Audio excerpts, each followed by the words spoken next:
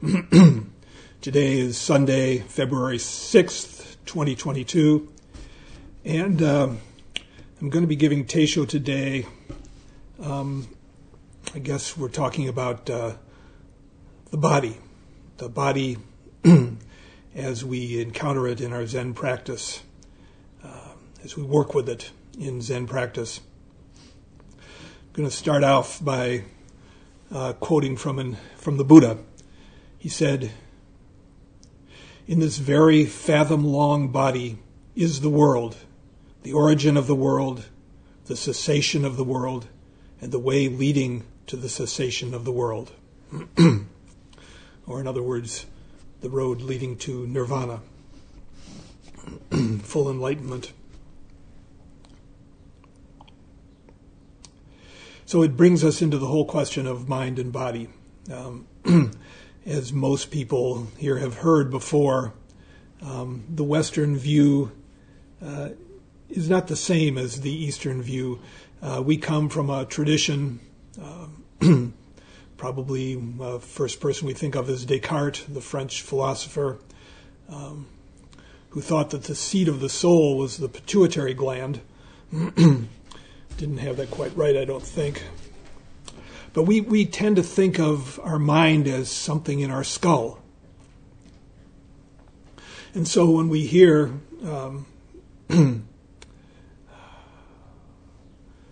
there's nothing but mind, we get a little confused. There's a tendency to discount the material world, and that's the tradition in Christianity as well, to see the body as temptation, sin, something that gets in the way, something that has to be overcome. And of course the Buddha himself, in his own sadhana, his own search, began or hit very soon in his path on the practice of asceticism and denying the body its wants as a way of trying to work with the mind.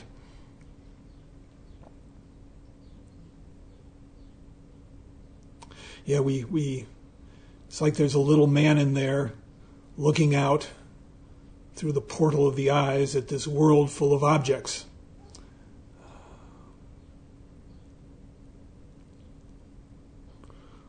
The body is sort of this recalcitrant horse that carries the mind around.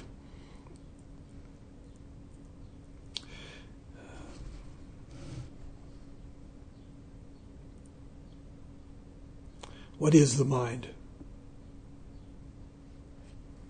Zen Master Dogen said, "You think your mind is ideas and concepts, but actually it is rivers and mountains and grass and stones."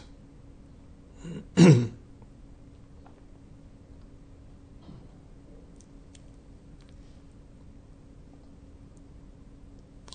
word that in Chinese or Japanese that's translated into English as mind is shin, but that really translates as both heart and mind.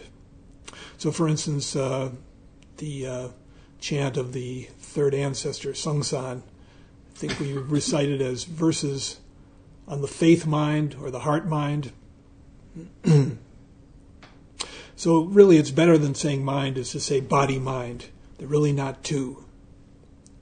And that's something we're going to get into today from a Western point of view. The understanding that's growing among scientists and researchers and psychologists that body and mind are totally interrelated, different aspects of the same thing, same no thing.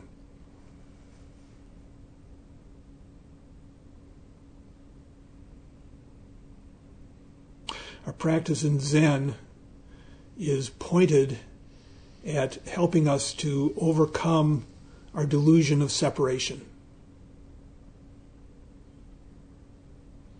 Me here and everything else out there.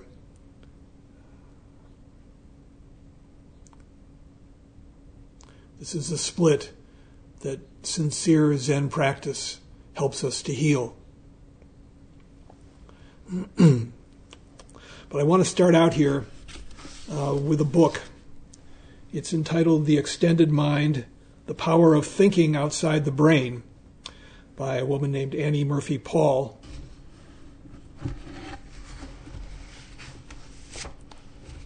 And she starts out, of course it's a long book, and I'm not going to be going much farther than the first chapter because that makes the points that I really would like to get across. She starts off talking about a guy named John Coates, who was a trader, a financial trader at Goldman Sachs and Merrill Lynch and Deutsche Bank. And he had a good education, PhD in economics from the University of Cambridge. And he would devise what he felt were brilliant trades and lose money. And then every now and then he would have a hunch. He said, I would catch a glimpse with peripheral vision of another possibility, another path into the future. It showed up as a mere blip in my consciousness, a momentary tug on my attention. But it was a flash of insight coupled with a gut feeling that gave it the imprimatur of the highly probable. And when he obeyed those gut feelings, he was usually rewarded with a profit. And he arrived at the conclusion that good judgment may require the ability to listen carefully to the feedback from the body. Then looking around him on the floor of the exchange, wherever he was doing his trading, he noticed that the best traders were generally not the best educated. He said, you'll find high IQ, Ivy League educated stars who cannot make any money at all for all their convincing analyses, while across the aisle sits a trader with an undistinguished degree from an unknown university who cannot keep up with the latest analytics, but who consistently prints money to the bafflement and irritation of his seemingly more gifted colleagues.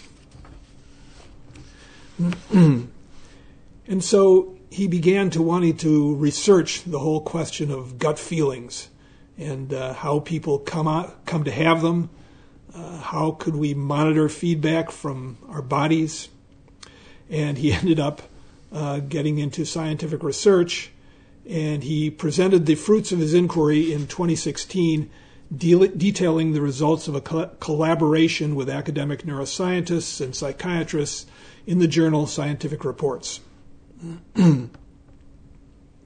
So he was looking at traders on a trading floor in London, and he asked each one to identify the successive moments when he could feel his heartbeat.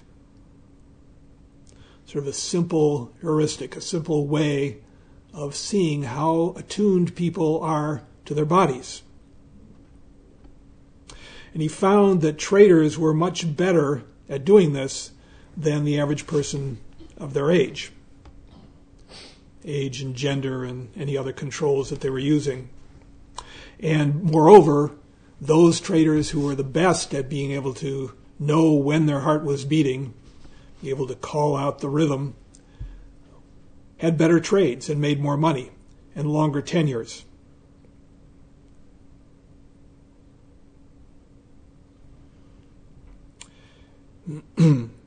So his conclusion was, our results suggest that signals from the body, the gut feelings of financial lore, contribute to success in the markets. And he said that those who thrived in this milieu were not necessarily people with greater education or intellect, but rather people with greater sensitivity to interoceptive signals. So interoceptive, it's just a word for our sensations that come from the body. They say here, it's an awareness of the inner state of the body. Just as we have sensors that take in information from the outside world, our retinas, cochleas, taste buds, olfactory bulbs, we have sensors inside our body that send our brains a constant flow of data from within. Sensations generated in all places, all over the body, in our internal organs, in our muscles, even in our bones. go to an area of the brain, and merge with thoughts and memories and sensory inputs from the external world and integrate it into a single snapshot of our present condition, a sense of how I feel in the moment, as well as a sense of what actions we need to take to maintain a state of internal balance.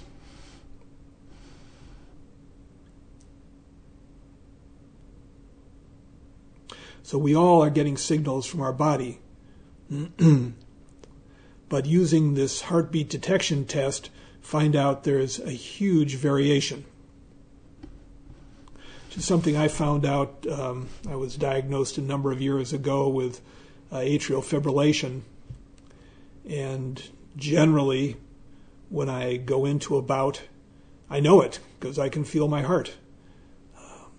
And interestingly enough, a lot of people with AFib have no idea when they're in AFib or not. It was really handy for me because I'm able to know when that's going on. I don't have to take medication on a regular basis. I can just identify when it's kicking in, take a pill, and so far so good. I'll let you know if it doesn't work.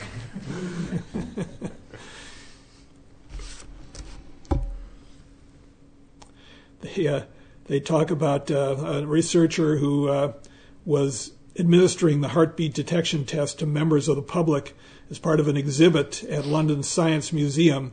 And visitors to the exhibit were instructed to place a finger on a sensor that detected their pulse.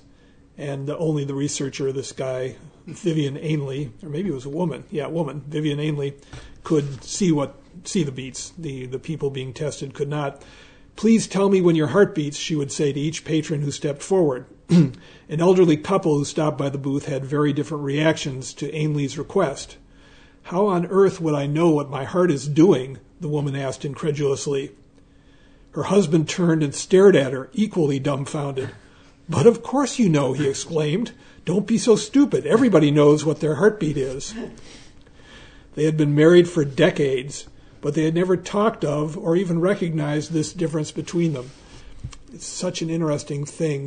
We think that our internal life is similar to everyone else, and yet we can have things going on that very few people do.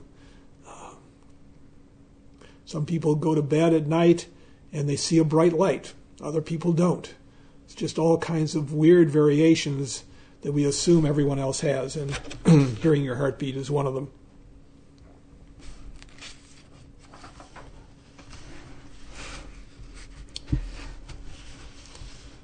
So a little bit about how interoception is actually important for things other than making good trades in the market. It's important, he says, to recognize, she says, that the world is full of far more information than our conscious minds can process. Fortunately, we are also able to store and collect the volumes of information we encounter on a non-conscious basis. As we proceed through each day, we are continuously apprehending and storing regularities in our experience, tagging them for future reference. Through this information gathering and pattern identifying process, we come to know things, but we're typically not able to articulate the content of such knowledge or to ascertain just how we came to know it. This trove of data remains mostly under the surface of consciousness, and that's usually a good thing. Its submerged status preserves our limited stores of attention and working memory for other uses. So researchers did various tests. One of them was had people watch a computer screen where a cross-shaped target would appear and then disappear and reappear in a new location, and then every now and then ask them to predict where do you think it'll show up next. And over the course of several hours, people got better and better, more and more accurate at saying where the target might be. But they could not put this knowledge into words even when the experimenters offered them money to do so. The subjects were not able to describe anything even close to the real nature of the pattern, which apparently was quite complex. But the capacious realm that lies below consciousness was more than roomy enough to contain it.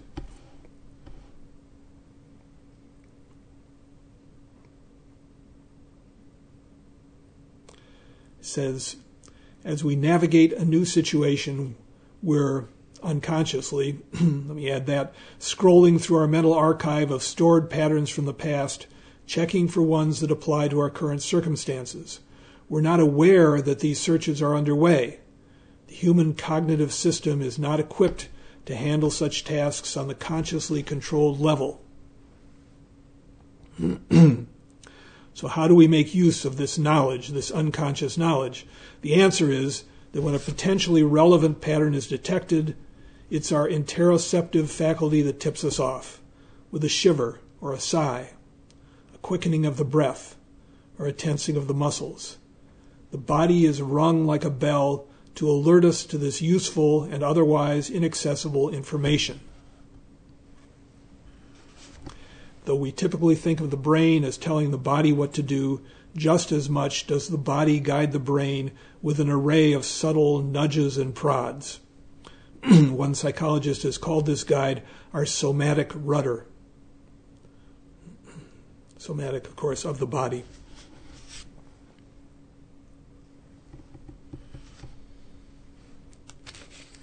And another experiment where people played a gambling game where they drew cards from a deck that would cause them to win or lose money. Two of the decks were far more dodgy than the other ones, and they would tend to lose money if they drew from those. And within 10 draws, they could tell by monitoring with electrodes attached to the people's fingers that they were getting a signal from their body that that was the wrong deck. It took 50 draws before they were consciously aware of it.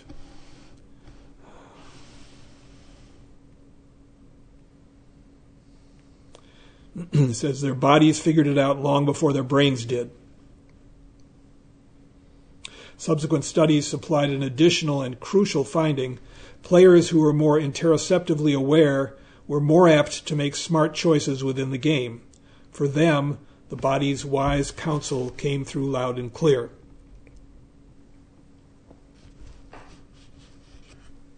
And of course, they say, the benefits of the body's intervention extend well beyond winning a card game. In the real world, after all, it's full of dynamic and uncertain situations in which there is no time to ponder all the pros and cons. If we rely on the conscious mind alone, we lose. So many people who have so much difficulty making a decision. And often the problem is we're sorting through all our conscious thoughts. We can make lists. This would be good. This would be bad. Spreadsheets. But there's information that we can only get at if we listen to our bodies.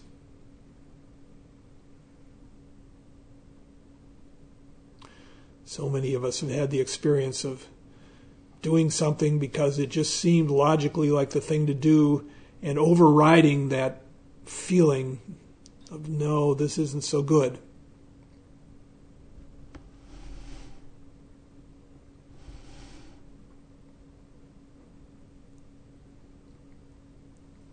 So how do we get better at doing that? How do we get more attuned to the wisdom of the body? To the wisdom of our true mind? Well, obviously, Zazen helps quite a bit. But you can get stuck up in that ethereal mind of yours.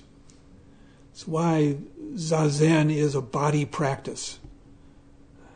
It's the body on the mat, butt on the cushion. That's why we make such a big deal of posture in Zen practice.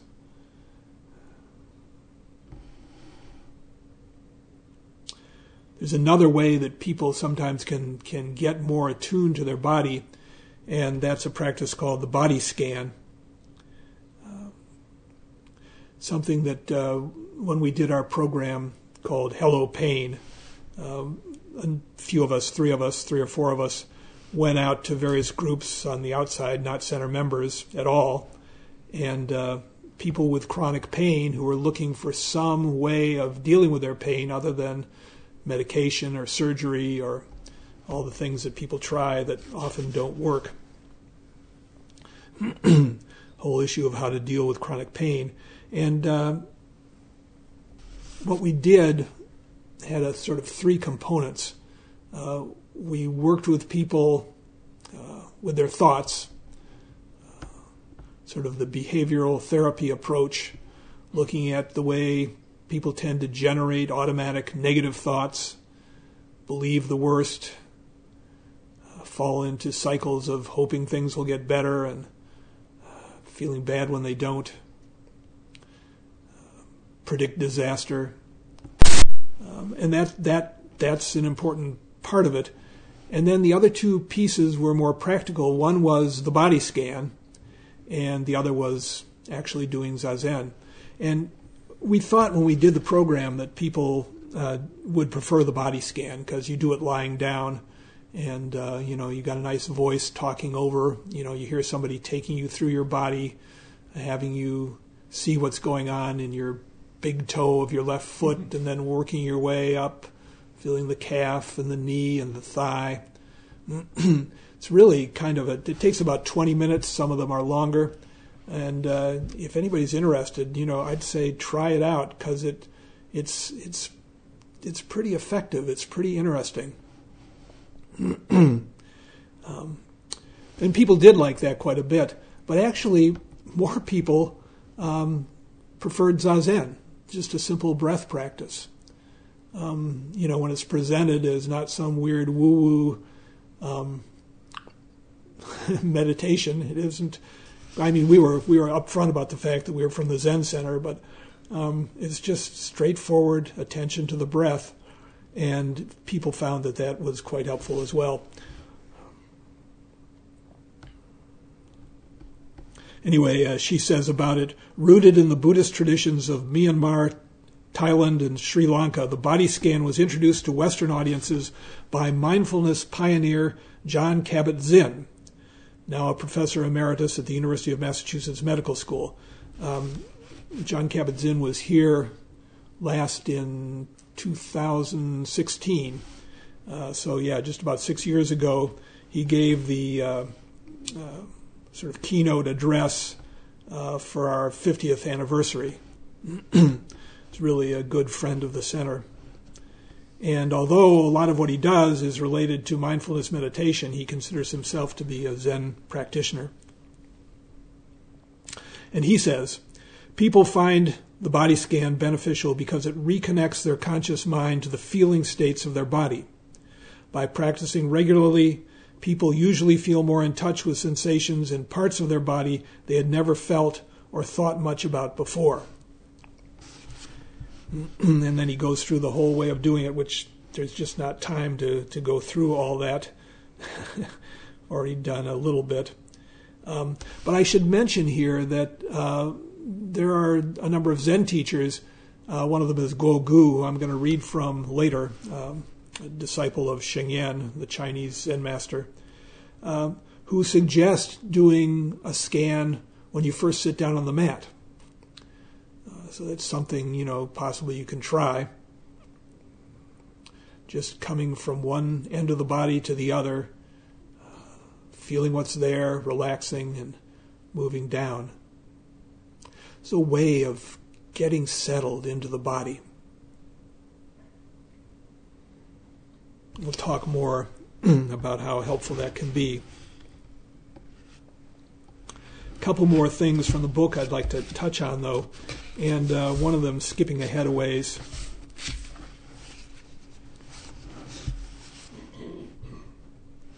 Let me just begin reading here. Interoceptive sensations form the building blocks of even our most subtle and nuanced emotions. Affection, admiration, gratitude, sorrow, longing, regret, irritation, envy, resentment. People who are more interoceptively aware can interact more intimately and more skillfully with the emotions that interoceptive sensations help construct. We've talked a lot in the past about dealing with anger and how one of the most helpful things you can do is feel it in the body, to know that you're angry. The worst damage that's done when we become enraged is when we're so focused on the object of our rage that we don't even note the fact that a whole bunch of changes are going on. Heart is beating, skin is flushing, etc., etc.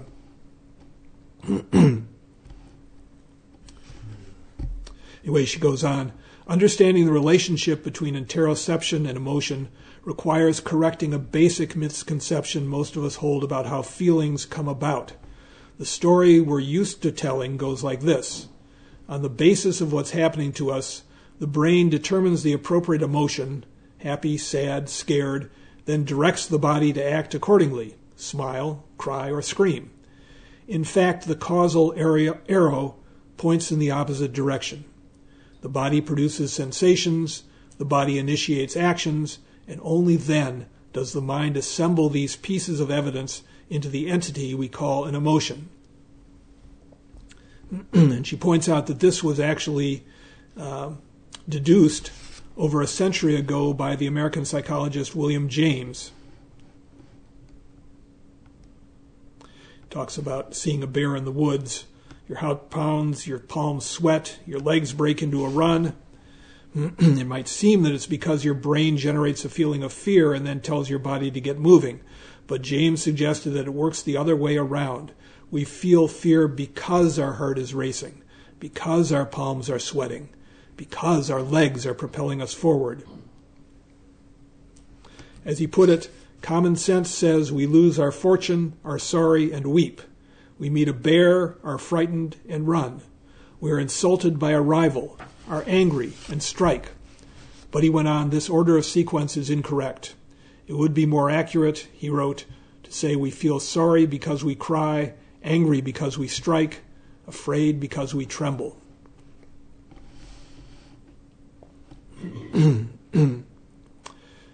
So using that insight, researchers have worked with people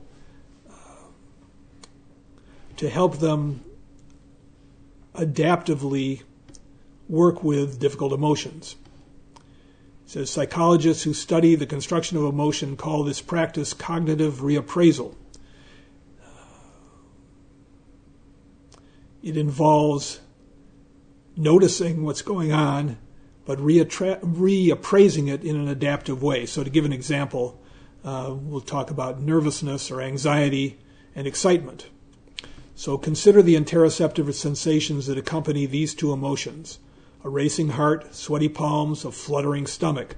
The feelings are almost identical. That is, anxiety and excitement feel very similar.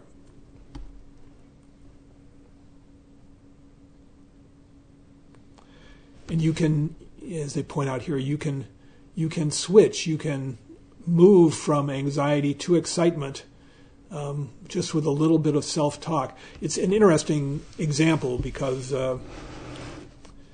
Roshi, my teacher, reported to me at some point his wife, Angela, who's a psychologist, pointed out to him that he never seems to be anxious. He just gets excited. And he's done that all his life. And he finally realized, oh, I'm actually feeling anxiety. But it's incredibly adaptive. When anxiety would make most people back off and not do what needs to be done, the person who gets excited plunges ahead. And if you know our teacher well, you know that is one of his hallmark characteristics, to boldly go where someone else might not go. So instead of telling people to calm down, they tried having them reframe what they were feeling. And so they subjected people, this is an associate professor at Harvard Business School named Allison Wood Brooks studying this, a way of handling nervousness. So she would subject groups of people to experiences that most everyone would find nerve-wracking. completing a very difficult IQ test administered under time pressure, delivering on the spot a persuasive public speech about why you are a good work partner, and most excruciatingly of all, belting out an 80s pop song, Don't Stop Believin' by Journey. Hopefully they gave them the words. Before beginning the activity, they had two groups. Participants were to direct themselves to stay calm or tell themselves that they were excited. And as you might imagine, the IQ test takers who were told to tell themselves they were excited did significantly better. Speech givers came across more persuasive, competent, and confident, however they might have measured that. Even the singers performed more passively, as judged by the Nintendo Wii Karaoke Revolution program they used. Science has come a long way. All reported genuinely feeling the pleasurable emotion of excitement, a remarkable shift away from the unpleasant discomfort such activities might be expected to engender. One place where you can do this is going to Doksan. A lot of people have just performance anxiety wrapped around that, going in and showing, what's going on with you in front of somebody else. Yeah. The answer is just do it. There's so many things where we let our negative feelings, our fears, stand in the way. The more in touch we are with them, what we generally do is you have that bad feeling that comes up from the body. If things are dire enough, you're going to feel it no matter how little interoception you normally have. And instead of going into it and seeing what's going on, you shut it down. It's like, oh, I hate that. And you just want to make it stop.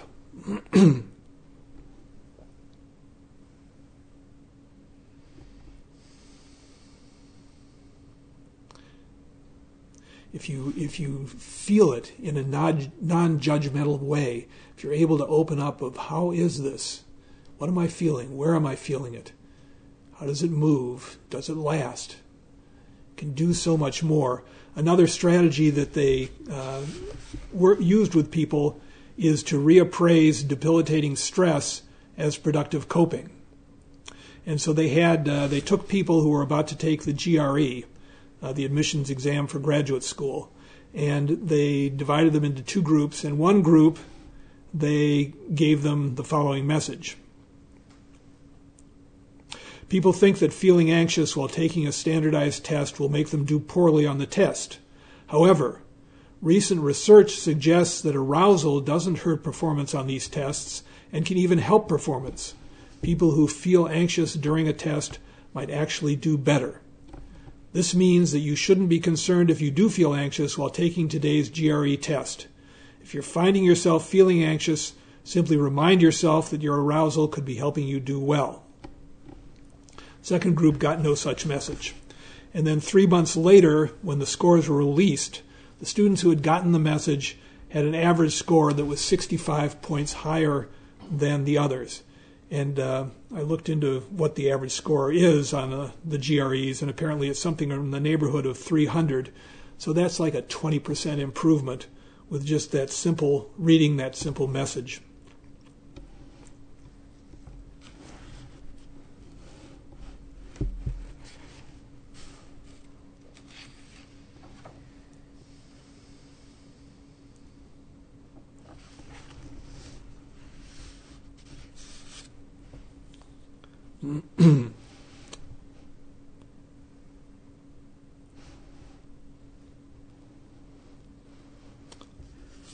There's one other benefit to awareness, body awareness, that they mention here at the end of the chapter, which I'd like to touch on too, and that is the ability to tune in to others. The body, we have what are called mirror neurons. So if you're with somebody who's, feeling depressed or feeling anxious, you can feel it in your own body. And they found that therapists who have that ability, provide better therapy. But it goes beyond therapists. It's just us in our daily lives. When we can be attuned to what's going on, we become more available to other people. We know what's going on. I always think about conversations I've had with people where involved in the back and forth of whatever we're talking about, and all of a sudden they begin to cry, and I realize I never saw that coming. How was that? I think I do a little better now.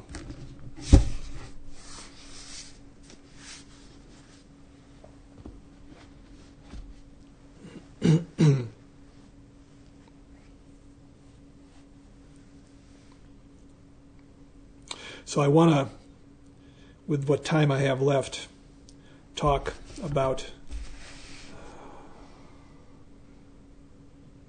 tuning into the body in our Zazen, and going to be reading from Guo Gu, book I've read from before. In fact, I may have even read this passage before, but it's good to revisit. The book is called Silent Illumination. He's a Chan teacher, Zen teacher. As I said before, a disciple sanctioned by Sheng Yan, and he teaches at Florida State University in Tallahassee.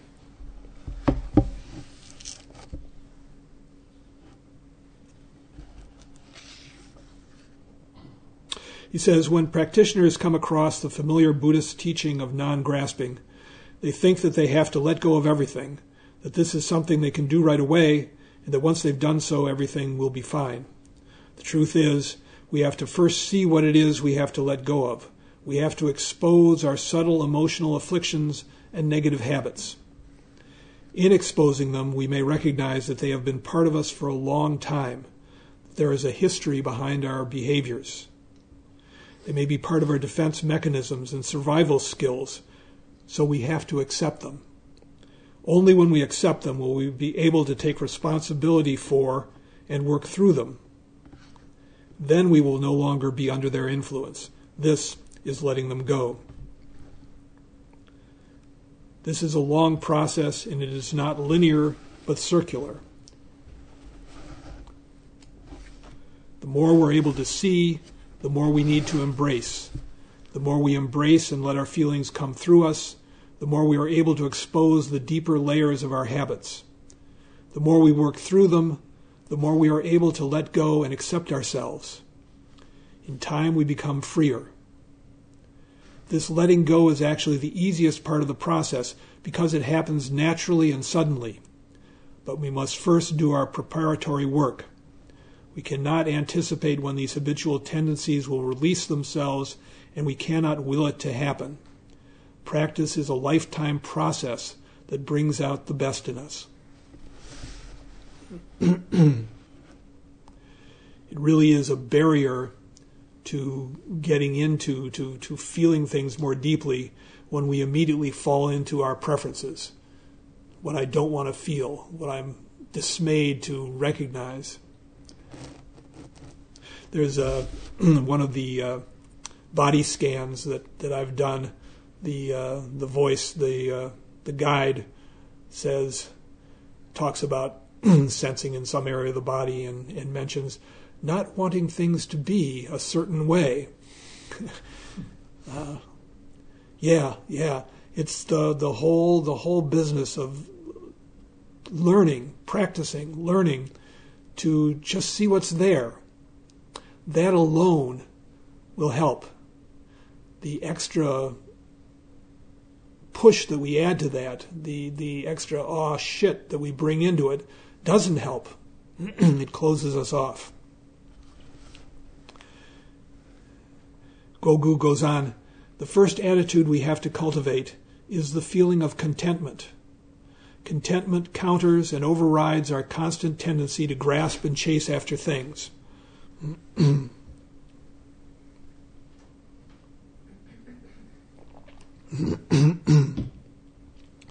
Contentment has the flavor of being at ease, grasping nothing, lacking nothing.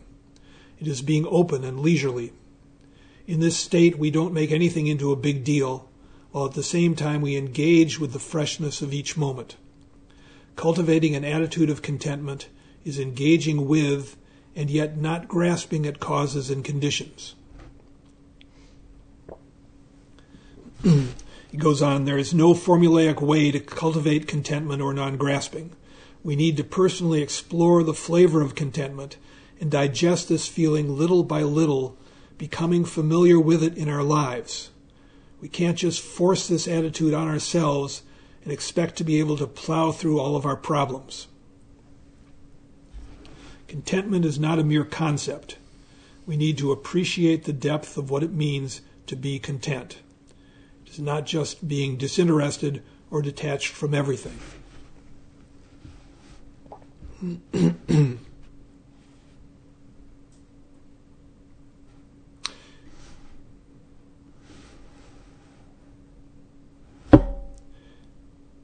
Says we have to be in tune with the body and anchor ourselves in it.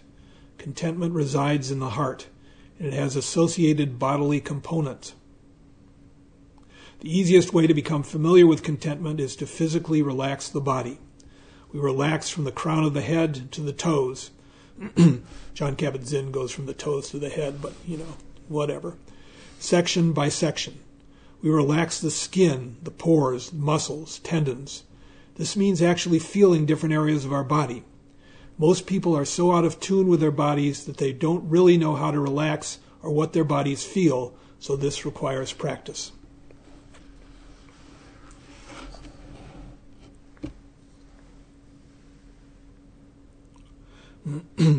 I had a hard time in my early practice relaxing because it seemed like the messages I was getting were all about tensing up, striving as hard as you possibly can. Remember what Mumon says in his commentary on the Koan Mu. He says, "So then, make your whole body a mass of doubt, and with your 360 bones and joints and your 84,000 hair follicles, concentrate on this one word, Mu."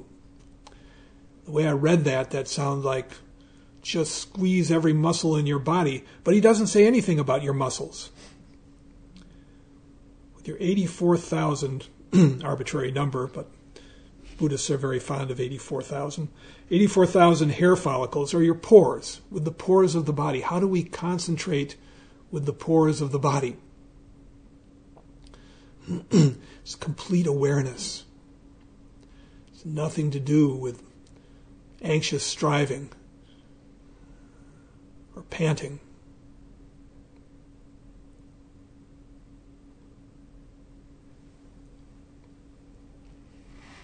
This whole business about settling into the body really is something we have to work with. It's important that the body become our ally. So many people are plagued by feeling their body doesn't look right. I weigh too much. Possibly I'm too skinny. I don't know. There aren't too many people these days who feel that way.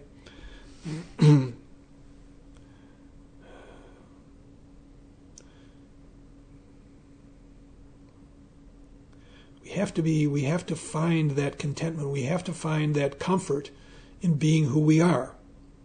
There's a quote I've always wanted to read. It's kind of goofy.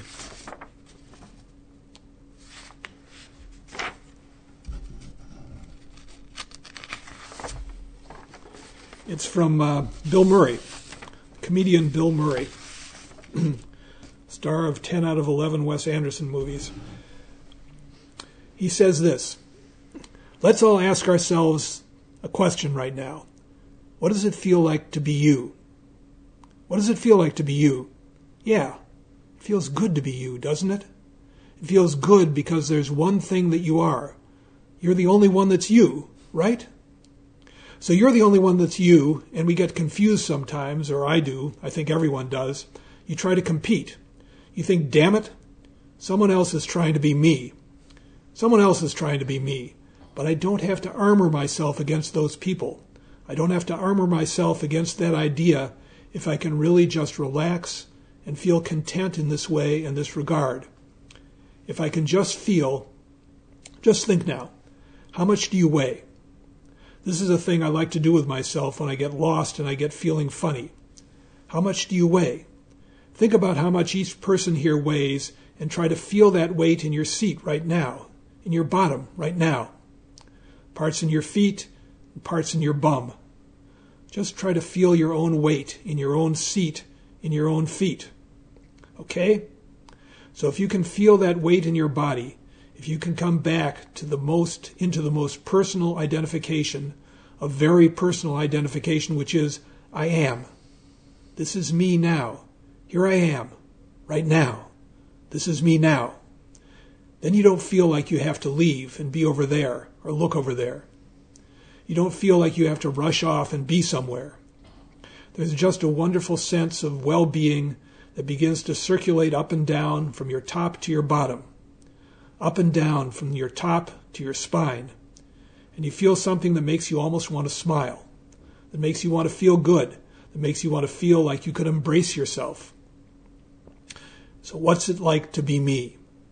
You can ask yourself. You know the only way we'll ever know what it's like to be you is if you work your best at being you as often as you can and keep reminding yourself that's where home is.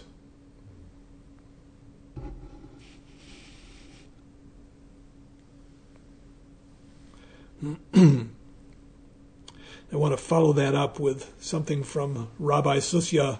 I've read this before, of Hanapol. This is something that Martin Buber wrote. He used to say, if they ask me in the next world, why were you not Moses? I will know the answer. But if they ask me, why were you not Zuzia? I will have nothing to say. That's it. It's being ourselves. Being willing to look, see the whole mess, take it in whole.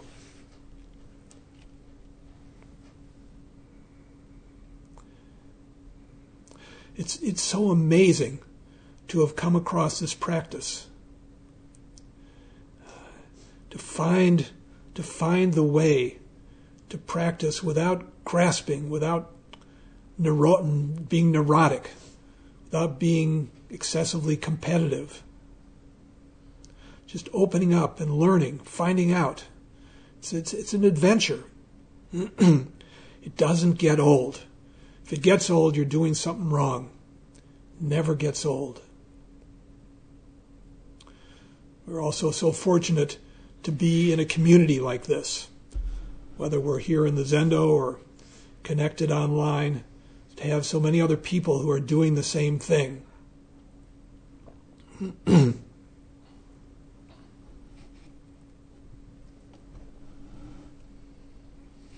Yeah, we're just lucky. Well, I have a lot more that I thought I was going to do. Naturally, I didn't get to it.